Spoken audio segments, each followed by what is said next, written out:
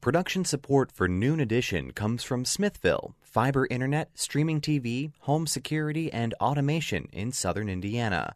More information at smithville.com. And from Bloomington Health Foundation, partnering with local organizations and citizens to invest in programs that address our community's health needs. Bloomington Health Foundation, improving health and well-being takes a community. More at bloomhf.org.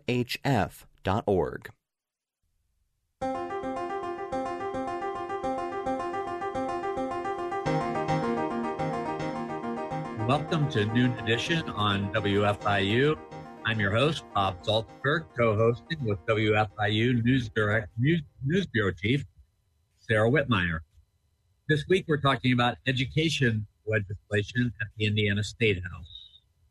We have four guests with us. We have Denny Costerison, who is the Indiana Association of School Business Officials Executive Director. Terry Spradlin is the Indiana School Board Association Executive Director. Paul Farmer is a teacher with the Bloomington High School North and the Monroe County Education Association President. And Eric Weddle is the WFYI Education Editor. You can follow us on Twitter at Noon Edition, and you can send us your questions there. And you can follow us and send questions to news@indianapublicmedia.org. I appreciate you all being here today. I'm sorry I messed up a couple of those introductions. I want to start with Eric Weddle from WFYI, the education editor. And Eric, Sarah Whitmire's newscast talked about the incident that occurred at the State House yesterday, and it went into some detail about it. But I wonder if you could dig a little deeper into what that bill, the bill that was in question, what it would have done, and why there are concerns that it might be a racist bill. Sure. So it's House Bill 1367. And I always tell people, if you want to learn about a bill, you go onto the website of the State House and you can read the fiscal analysis, which I think gives people straight up English on those bills. So I'd recommend that for people. But this is an issue that's been going on for a few years. Green Township wants to succeed from South Bend schools. So basically people that live in this area, they are, their neighborhood school, the automatic school they're enrolled in is South Bend. And they want to basically be annexed out of that. And they wanted to attend, a different school. So it would allow students that are in St. Joseph County schools to leave the South Bend community schools and go to a different district. And why we're seeing such, objections to this right now, South Bend community schools, is more racially diverse. And the other school district that these families would be going to, is more rural, and it's more of a white school district. And already there's been students who have been leaving this area to attend. They've been leaving South Bend schools the past few years to attend this other school. So what would that mean for the financial help from the state? Well, yeah, money follows the student in Indiana. So, the students who live in this area, if they did choose to leave South Bend schools, South Bend community schools would lose the state funding that's associated with each student. So that money would follow them to the other school district, and they would lose that enrollment level and that student funding. All right, thanks, Eric, for that explanation. So I want to move into very quickly into the effects that COVID-19 has had on school corporations, particularly financially. And I want to ask Denny Costerison and Terry Spradlin to each comment on this. So, Denny, you're from the Indiana Association of School Business Officials. How has COVID created difficulties for you and your colleagues in trying to make sure that the school corporations can run and have enough money to run? Well, thank you. First, thank you for allowing me to be on the broadcast today. Yes, COVID, of course, has impacted so many of us in different ways, but for Indiana's public schools, and specifically those who deal with the business functions of schools, is making sure that we, again, have the safe and clean facilities for our schools, and also setting up the new virtual programs. We've had e-learning before, but that was usually because we had a snow day. These are different situations. And so The costs have been substantial we've had to deal with. Luckily, with the first CARES Act, that did help with some of those costs. But there definitely is an issue, and the biggest issue, and you mentioned it earlier, is about, again, how we look at the enrollment and the number of students. There was a provision in the current legislation that we have that says that a virtual student only receives 85% of the funding, not the total funding.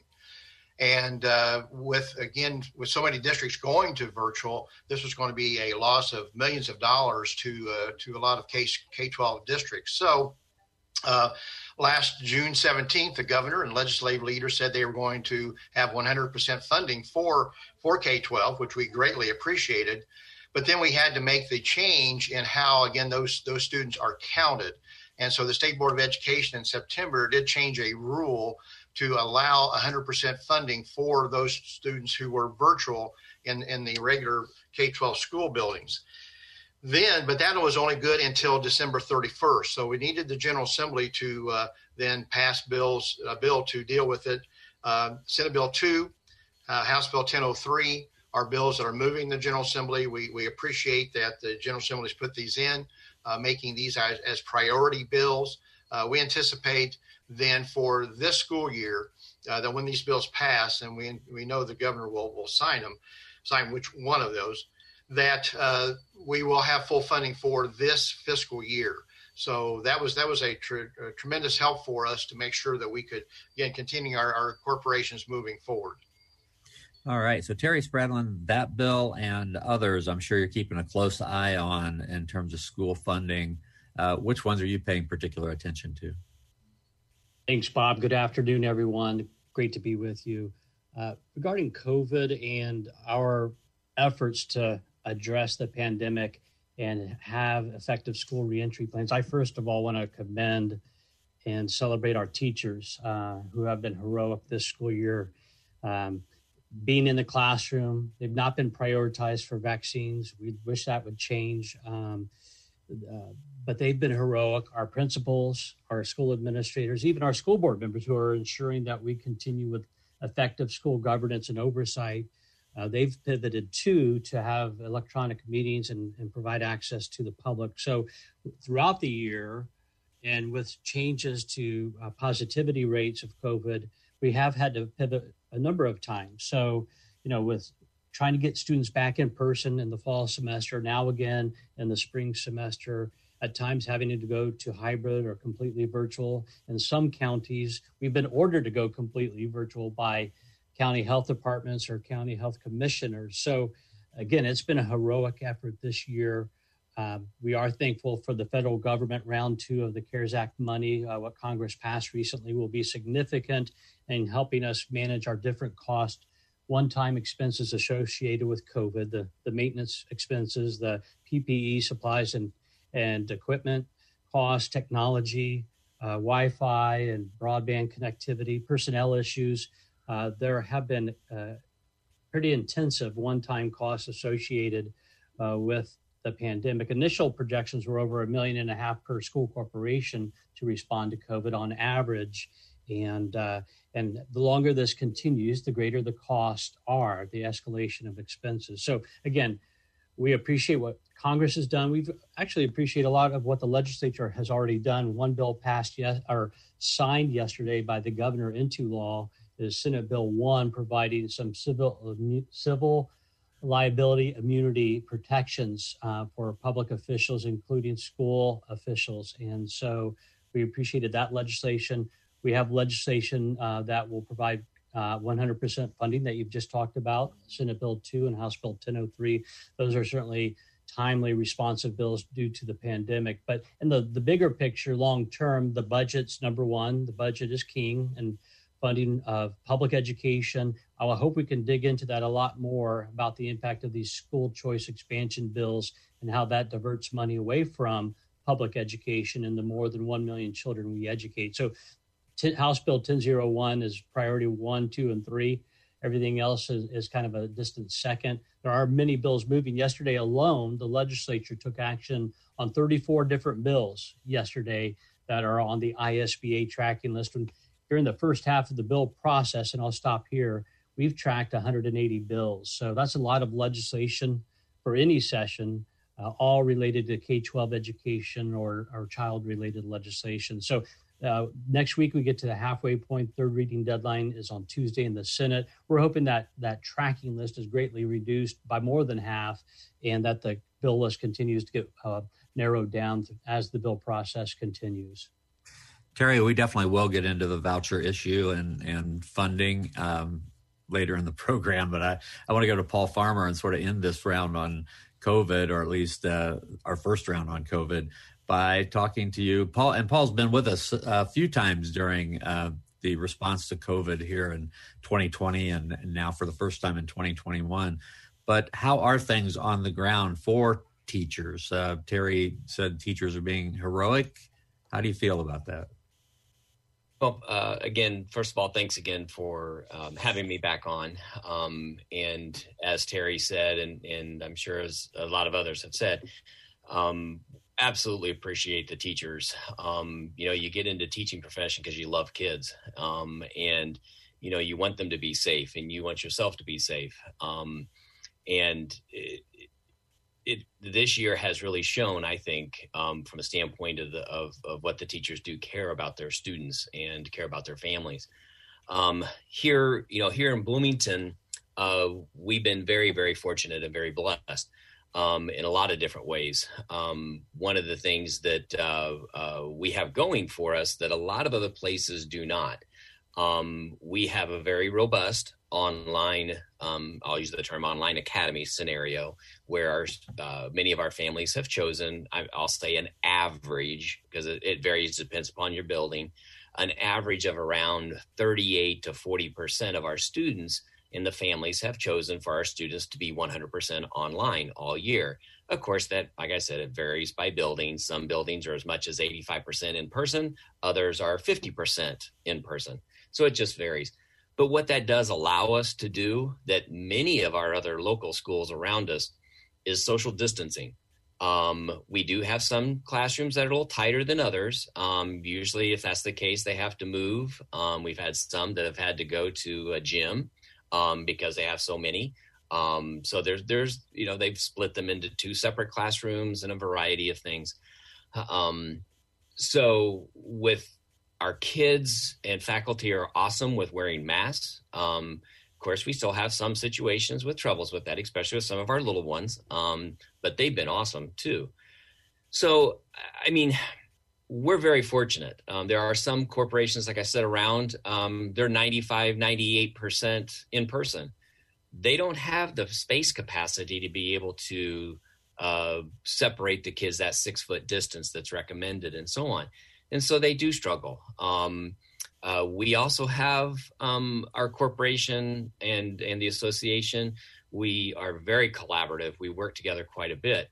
If we have a teacher who has to self-quarantine because maybe they're exposed by a child at home, or like their child may be on an athletic team and they have to self-quarantine, we're able to work from home. We will work from home. We put a guest teacher in the classroom to watch the students while we're at home doing live instruction. That's kind of a rarity. You don't see that in a lot of other school corporations. They don't have the resources. Dennis was talking about resources and things. Monroe County, we put a lot into that to keep our teachers active. I'm very proud of them. And I'm proud of our administrators too. Our administrators have done an incredible job. Our principals, assistant principals, they've worked just as hard as our teachers have, and I appreciate the efforts that they've done. All right, we're talking about the education legislation that's going through the State House. We started with some conversation about COVID. If you have questions for us, you can find us on Twitter @Noon Edition, and you can also send your questions to news@indianapublicmedia.org. Eric Weddle, could you set the stage for us on the voucher issue, which has taken up a lot of discussion Sure. time in the legislature? Yeah, well, I think we are coming up on the 10-year anniversary of the voucher law. Maybe someone else in the room can correct me if that's off. I think 10 years ago, the law was passed that created the ability for state funding, to follow the student who chose to attend a private school, and for some of that money to go toward paying a private tuition. And so when that program started under former Governor Mitch Daniels, there was really a heavy focus on that going to students in failing schools, low-income students, seen as kind of giving them, an opportunity, to make a decision, to go to another school if they wanted to, if their family wanted to. And over the years, we've seen the eligibility for that expand under Mike Pence, former Governor Mike Pence. It expanded greatly. And so now we've come to this session where the proposal that we have right now would greatly, expand the eligibility for who can receive a voucher.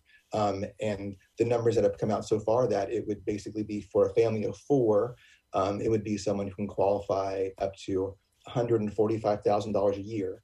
And that's well above the state's median income for families, which is, $74,000. So it's really creating, a large change in who would be able to use this process. Additionally, based on the documents that have come out, the analysis, a lot of families who would be eligible, may already have chosen to attend a private school. And so this would allow them to basically remain in their school and use the state funding to pay that. Of course, in the past decade, we've seen the Democrats, try to stop this. There was a state Supreme Court case in 2013 even about this. And so really, for the Republicans and those who support this, this is kind of seen as kind of one of the final steps almost in the private school voucher expansion. Sarah? Okay, maybe Terry Spradlin can answer this question, but it was a question we got sent in. It says, how does expanding vouchers enhance the education of the more than 90% of families who over the last 10 years have made their choice in its public schools? I'd be happy to address that. That is one of our key arguments and talking points in opposition to the school choice and voucher expansion proposals being considered by the House Bill 1005, 1001, and then by the Senate and Senate Bill 412 and 413. The answer is it doesn't help, because all of the funding for these programs are mixed into the tuition support formula that pays for public education. So that expense is over $7.5 billion annually. And then when we take off the top a significant amount for the voucher program, Erica's right. The first year the program started was 2011-12, so we're in our 10th year. That first year, the expense was $15.5 million. And so today that cost has grown to over $170 million per year. The total expense of the voucher program has been in excess now of $1.1 billion over the 10 years. And so here's the thing. We have been struggling in Indiana to keep up with funding of public education and prioritizing funding public education. In 2004, Indiana ranked 22nd in the nation on per pupil spending. And today, unfortunately, we rank 39th. And then the other key statistic, I'll just point out one more, is that since 2001, Indiana ranks last in the nation on average increase in teacher compensation. Average annual increase in teacher compensation, we're dead last. So we're not investing the resources, the funding we need to provide an excellent education, although we are, despite the inadequate funding. I can cite several statistics saying we're doing quite well academically, and I did present that data to the Ways and Means Committee last week. But clearly we need more money to keep up, pay teachers better, and to make sure we're providing a high-quality education that every student deserves. So when you're taking money off the top, and some of these proposals are in excess of $100 million. When you add some of the expansion of the charter school funding, we're probably getting closer to $200 million. The governor and the legislature so far has only proposed $378 million in new money over the next 2 years. So if you're giving half of that for choice expansion, that leaves very little for the more than 1 million children the more than 90% of children that public schools educate. And we are the schools of choice. And therefore, we want the dollars to follow the child to public education. And that needs to be the legislature's priority. It is the only constitutional duty that they provide for a system of free and open, common schools available to all, and hence public schools. So we remind them that is their constitutional duty. We remind them of these statistics and the trending. And we're hoping by the end of the session, when the budget is adopted, that what's on the table now will be modified and there will be additional money driven for public education. Denny Costerison, if you could dive into that as well about when you as a business official, and you're the executive director of the Indiana Association of School Business Officials, what does this mean for an individual school district? I know that they would have a different meaning for pretty much all districts, but can you give us some indication of the worst effects and perhaps the school districts that might not have quite as bad effects, but what it would still mean for them, the public school districts, if the voucher program is expanded like has been proposed? Sure, Bob. And I'd like to start out by saying that our association has always, again, opposed the expansion of the choice programs, the voucher program, primarily because of there's really nothing that shows that again, these dollars are going. There's not been very much transparency about how these dollars are being used, and whether these students really are doing as well as other students, but that are in K-12 but who are tested. So saying that, the issue comes down to, and we've already hit this, is again the philosophy in the Indiana General Assembly now is money following the child. So if students are not going to a regular K-12 school building and move, and the parents decide to go to a private school and take this advantage, then that does take money away from K-12 schools, because they don't have the students aren't there. So it's a matter of the students and the movement that we have there.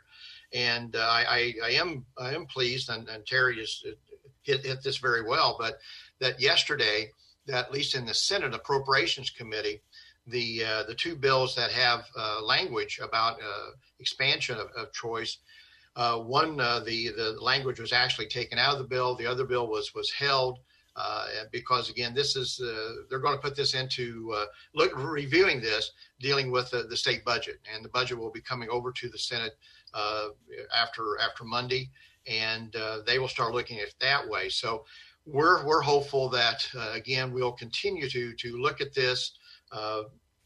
Again, the fiscal issue is exactly what Terry said, and it's a major problem, especially when you have the governor's commission on teacher compensation saying that we are far behind dealing with teacher salaries.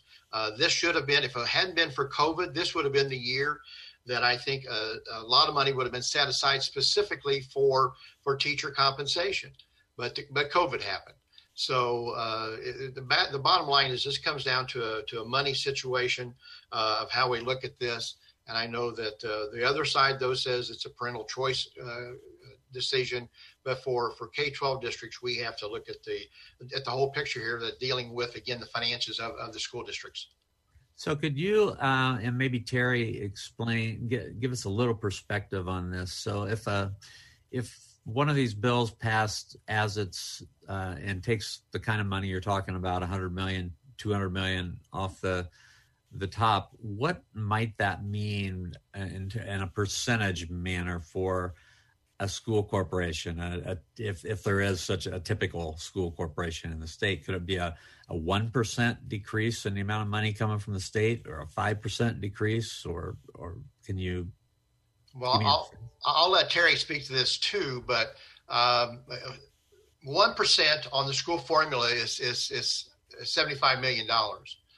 And so if it's $100 million, that would be taking over 1% away from what maybe potentially could be given to the regular K-12 district. So it's a substantial decrease when you know that the current budget, which we believe was a very positive budget for K-12, gave a 2.5% increase each year.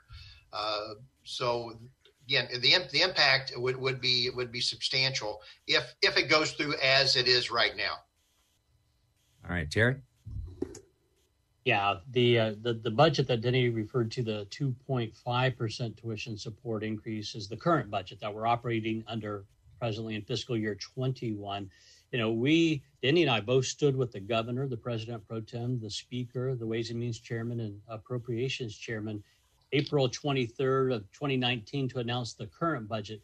That time we celebrated the budget, commended the legislature for giving us real money to work with, 2.5% increases annually on top of a 1% increase, the equivalent of a 1% increase from the governor's pension pay down strategy that freed up money locally that we could put into teacher pay. So in total, we had nearly 4% new money to work with last fiscal year and this fiscal year. The other thing I'd quickly commend the governor on is holding the line on that increase. No cuts to public education occurred this year due to COVID, despite that other agencies, state agencies and programs were cut by up to 15%. So we are fortunate that we were able to implement those increases in funding this year. But were it not for COVID, as Denny mentioned, we would probably be primed and seeking continuation of that level of funding to accelerate pay for teachers and our standing in the nation on per pupil spending. So timing is everything, and it's so unfortunate when this happened because it has slowed some momentum that we were building. And the teacher compensation report was helpful, too, to make the case. The statistics in that report of where we stand nationally are very compelling and substantiate what us and the association leadership group have been saying for the last couple of years. So, but there's no excuse. The revenue forecast for the state far exceeds expectations despite COVID. Revenues are up.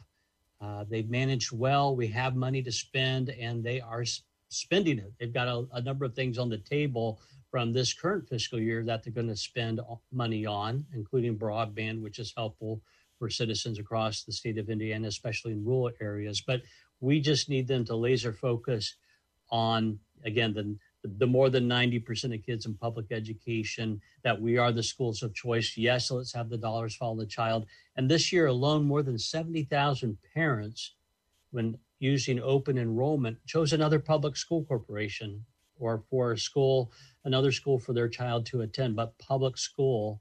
And so we are the schools of choice.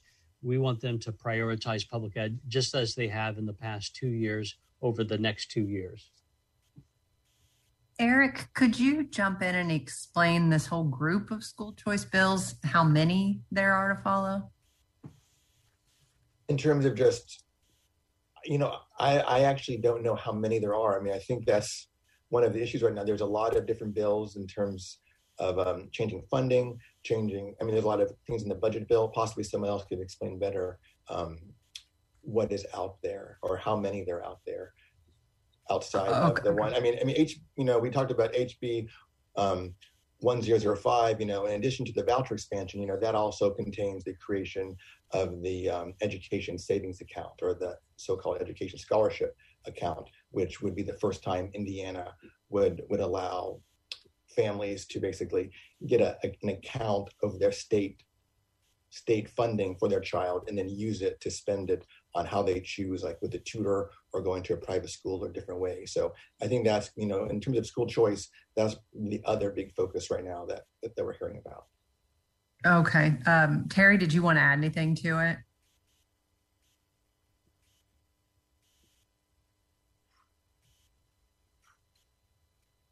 Sorry, I had my microphone on mute. I'm back here now. Sure.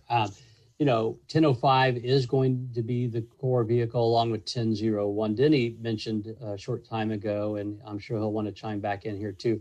The Senate made a statement yesterday in the Appropriations Committee, and we thank Senator Ryan Mishler, chair of that committee, for choosing to hold Senate Bill 412. So therefore that bill is dead. But in addition, on Senate Bill 412 had the education savings account included in it, the creation of that program. Senate Bill 413 had provisions to expand the Choice Scholarship Voucher Program. And there was an amendment to that bill, and the Appropriations Committee yesterday adopted, which narrows the scope of the expansion and maintains for that program the maximum payout on tuition support for higher income families at either 50% or 70% versus 90% of tuition support expense. So they did allow for expansion of the Choice Scholarship Voucher Program in the bill 413 for foster care children and siblings of students already enrolled in the Choice Scholarship Program. But because of the amendment and 412 dying, the Senate has allowed for very narrow expansion, and we're probably talking $14 million in expense versus what is in 1005 in the state budget passed by the House Republicans, which cost $144 million. So there's a vast difference in the scope of expansion between House Republicans and what the Senate Republicans did yesterday. We prefer the Senate version of the expansion, but those are the four core bills that we've been tracking on choice. Of course, in the state budget, there's also monies for charter school facility grants and for virtual charter school funding at 100%. I mentioned that earlier, and when you add those expenses into House Bill 1005 expense, we're nearing $200 million in expense. Right. Yeah. I just want to add too, we're talking about the issue of the charter schools. Charter schools do not receive property tax funds. And that was one of the decisions when the law was created, that was kind of set them apart. And now we're hearing a greater call year after year for them to either receive property tax funds or additional funding. Like we just mentioned, they would, in the House budget bill, they would be able to receive this grant that would go up from $1,200 to $1,250, and currently it's $750. That's per student, and that's a way to allow them to get more funding because they don't receive those property taxes. And so, that's some of the money that people are concerned of that the governor has said is available for education funding, but that's the funding that could then go to charter schools or other schools of choice instead of traditional public schools. If I could add another thing to that, as we're talking about the funding that's the charters, the vouchers, the SGOs, the education savings accounts, all of those, and we've talked about this, that potentially $150 to $200 million is going to these other, I'm going to call them special entities besides public schools. And so what is left over out of that 378, House bill, or 377, what the governor presented, $1 million that's left. We talk about it being, 2.5% and all this other stuff. But if you really just look at the public schools, it's around 1.5% or 1.2 to 1.5% over an average over 2 years. So inflation is right at, I think, 1.4% right now. When you start looking at what are the public schools, that 90% of all of our students, what they are getting versus 10% of everybody else, what they're getting, it is enormously disproportionate in how those funds are being given to those groups. The other thing is that we really haven't talked much about at all. I've brought this up in other conversations that we've had with other shows that I've been on. We talked about the ADM dates, the average daily membership for the students. We just had an ADM date back here in February, at the beginning of February. Right now, MCCSC, we're down 650 students. It's plus. We have tried everything, knocking on doors, calling families, going everywhere to find these students. Well, from a financial standpoint, and I've even asked legislature this, so are we going to be funded off of this year's COVID numbers? So if we're down 650 students, well, it's a quick multiplier. We're talking anywhere from $6 to $7 million that MCCSC is down. And we're going to have to budget that then for next fall, which means we're losing staff. We have to. There's no way we can function with losing $6 to $7 million and being down. And we're not alone in this. I mean, most school corporations around our ADM numbers are lower. Now they're going to say, yeah, but they may show up next fall. Well, but we had to get rid of the staff last spring. So we're going to all of a sudden do a huge hire in the fall. I mean, it's really, it's like a big roller coaster that we're going through. You know, and again, when you talk about the vouchers, and we talked about how it started way back in 2011, it actually starts way before then, actually, in the conversations. The original, well, we knew it wasn't going to go this way, but their original thought was, well, we want to give it to those who are disadvantaged, those who are financially disadvantaged so that they could go to better schools and so on and so forth. That was one of their biggest mantras of pushing that. Well, we know that's not the case now. We're at what? 2.5, almost 3 times the poverty level of giving it now for the $150,000 for 400 people or for 4 people in a family. It's just the whole rationalization of it is just not right. And thank goodness, as I think Denny was saying, you know, with the House Bill 412 being held and 413, the hard part is, as we all know from past experience, things are not dead until it's done voted. They'll bring them on. They'll bring things and put things back in out of thin air. As long as they get a hearing, they can be brought back in. And that's what really worries, I think, a lot of us is, well, what are they going to do tomorrow? What are they going to do the next day? So that's just a big concern too. Thank you. That was Paul Farmer, a teacher from Bloomington High School North and the MCEA president. We're also talking with Eric Weddle, WFYI Education Editor, Terry Spradlin, Indiana School Board Association Executive Director, and Denny Costerison, who's the Indiana Association of School Business Officials Executive Director. If you have questions, you can send them to us on Twitter at Noon Edition. You can also send them to news@indianapublicmedia.org. Paul, I wanted to follow up with you on that. So I just wondered about the teaching profession and the people who are still coming into the teaching profession, people who might be leaving it because of the numbers that I believe it was Terry that cited numbers about Indiana's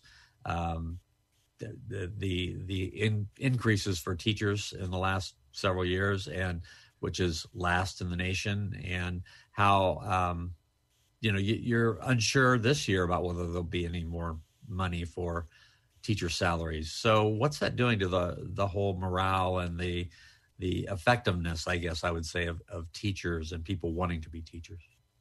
Well, when we sit here and we talk about what the legislature, all the things that they're doing, totally counter to what the governors, we talked about earlier. I think Denny brought it up earlier about, the governor, the proposal that they came back with a compensation model that they said that we should be looking at. Everything they're doing is almost opposite of that. It's almost as if they don't care. Another good example of what I'm going to say is their solution to this problem. I think it's Senate Bill 358. Or I'm sorry, not that one. I apologize. Senate Bill 205. It started out as a bill that was really very good. It was focusing on trauma-informed instruction, getting money to help educate our teachers and stuff, and helping them with the social-emotional and so on. It was good. We need more funding in that area. Well, what they tacked on to it, though, was a proposed amendment that basically gives an alternate route for teacher licensure. Basically, what it says is if you have a bachelor's degree, you can teach. You don't have to have any pedagogy. You don't have to have anything else. As long as you have a bachelor's degree, you can teach. Not only that, but this week, the committee went back and they struck out the part that was the good part, which was the trauma enforced instruction and so on. They withdrew that. So now the bill is just simply about the alternative ways of getting teachers licensures to get them in to teach. So the whole, when we talk about morale, well, the morale is the state says, anybody can teach, doesn't matter. Just put anybody in there. Why do we think we have so many, the association, ISTA and the STA Teachers Association, we've been saying for over a decade what the commission found it took them a year and a half to do. We've been telling them for a decade. We are the lowest paid increase. I made more money. I mean, this is my 33rd year. I made more money back in 2001, for all intent purposes, than as I do now, because I didn't really, because I was still lower on the pay scale. But a person at the top, your purchasing power is less now than what it was back then. So when people come in, they're enthusiastic. Like, say, for example, I know we've been very blessed. I said this earlier. Our referendum, our community has been phenomenally supportive of our public education here in our community, and we love them for that. There are other smaller communities. I know school corporations around me that over the last 6 to 7 to 8 years, they may have only had a 1% increase. That's it. Many of them have had zero increase.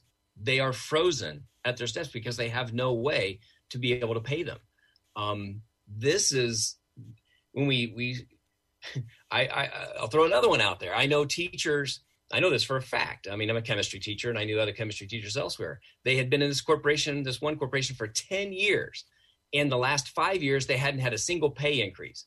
Well, there was a chemistry position open in another local school corporation just right next door.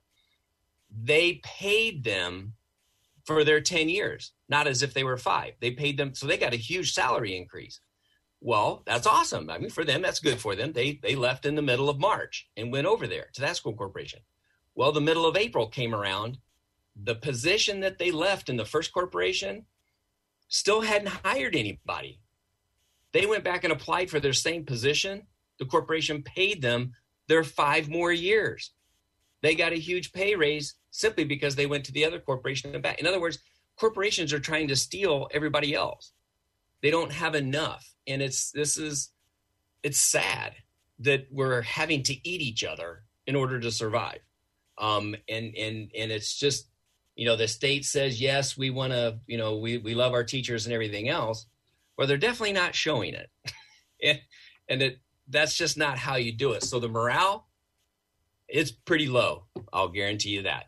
It is. However, the teachers never take that into their classroom. They love kids. They love their kids. And they're going to do everything they can for them and do the best that they can. Outside of the classroom, yeah, they're upset.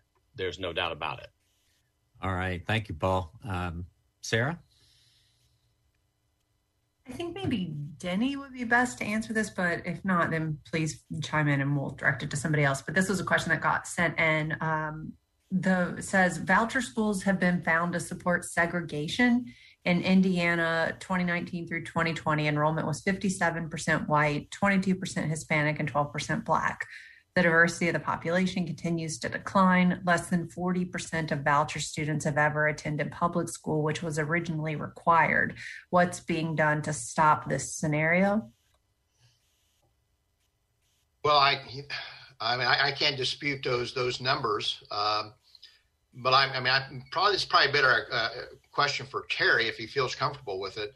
Because I've never really dealt with that part of dealing with the voucher program. And Terry, I don't know if you can speak to that or not. I'd be happy to point out one statistic to update the number. We, this school year, have analyzed the enrollment data, and 61% of students in the Choice Scholarship Voucher Program have never attended a public school. And I was just talking to a state senator in the hallway about this yesterday. When I testified on Senate Bill 413, I said the Choice Scholarship Voucher Program doesn't save the state money. Policymakers have been arguing that if students participate in the Choice Scholarship Voucher Program rather than enroll in public schools, it somehow saves the state money because they're only paying out 90% of the tuition cost versus 100%. And I said to the senator, well, if 61% of the students in this program have never been enrolled in public school, it's a new cost when they show up and apply to participate in the Choice Scholarship Program.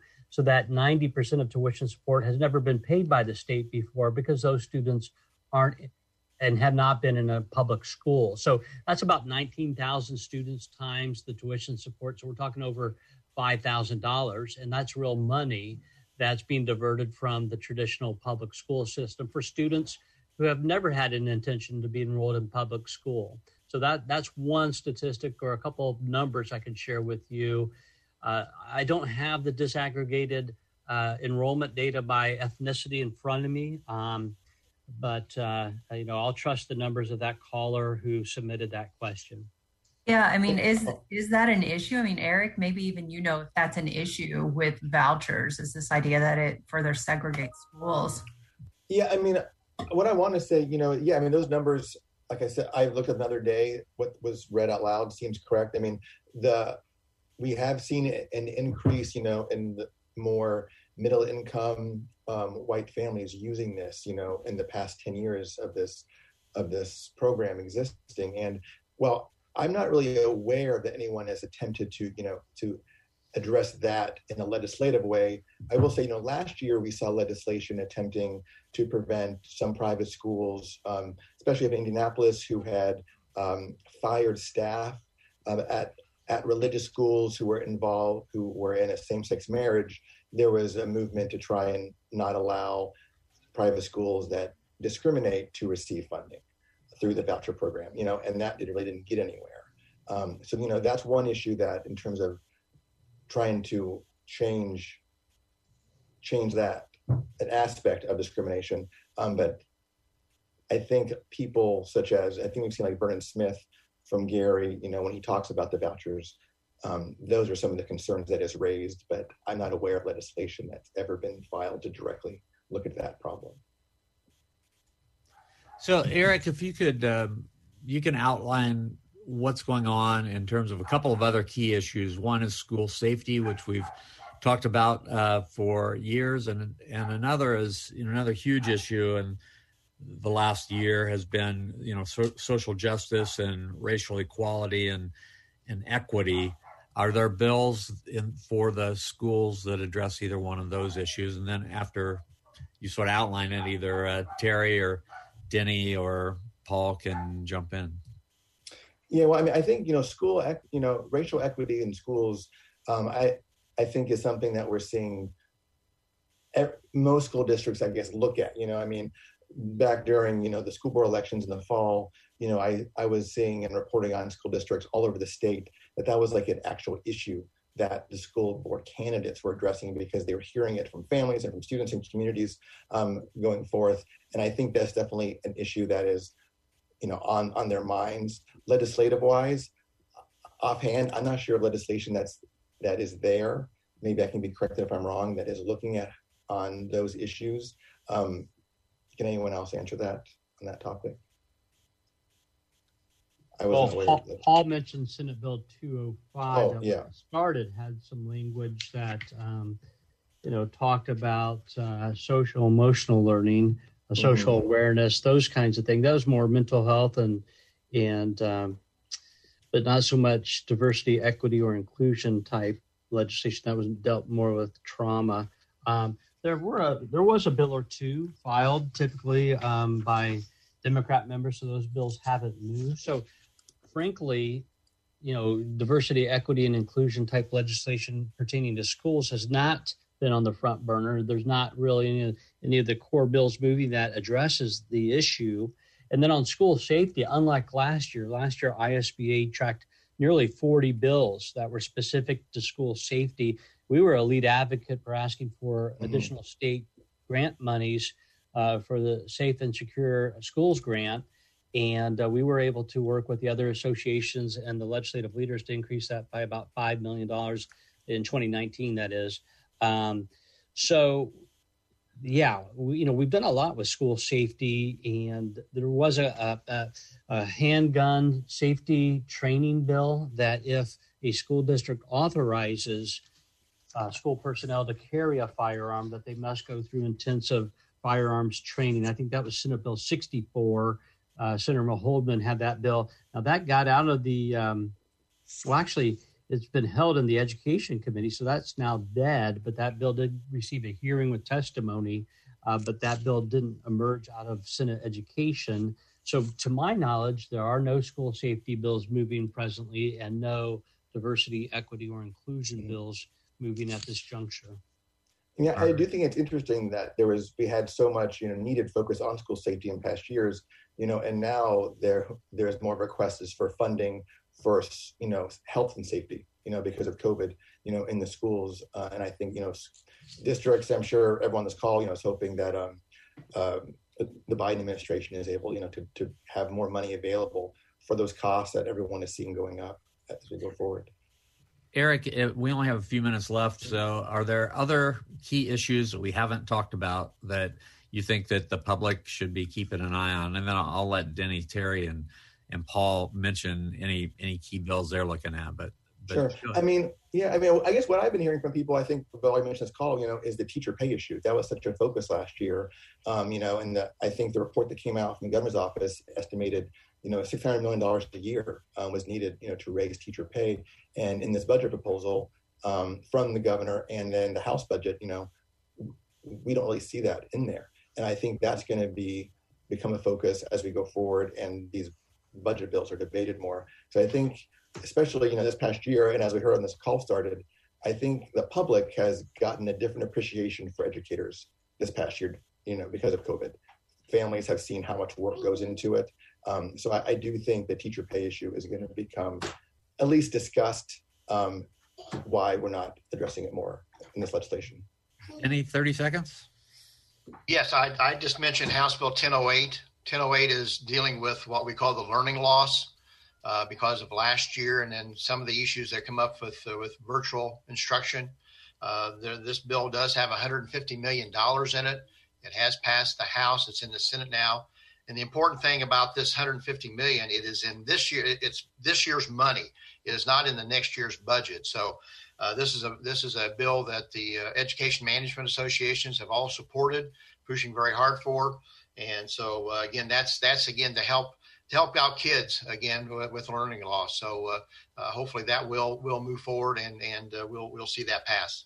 Okay, Terry, 30 seconds.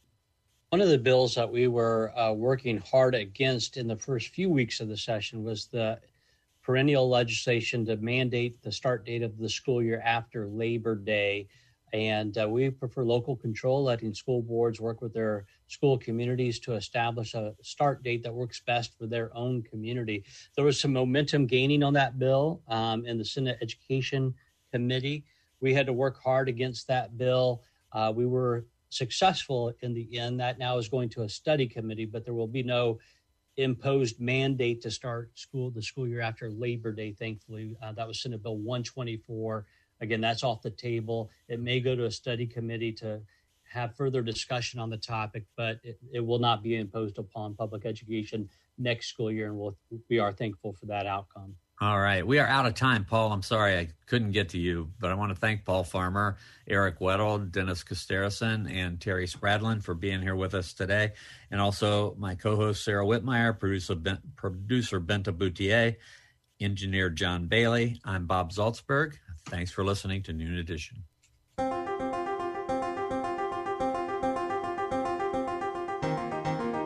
Noon Edition is a production of WFIU Public Radio. A podcast of this program is available at wfiu.org/Noon Edition. Production support comes from Smithville, fiber internet, streaming TV, home security, and automation in southern Indiana. More information at smithville.com. And from Bloomington Health Foundation, partnering with local organizations and citizens to invest in programs that address our community's health needs. Bloomington Health Foundation, improving health and well-being takes a community. More at bloomhf.org.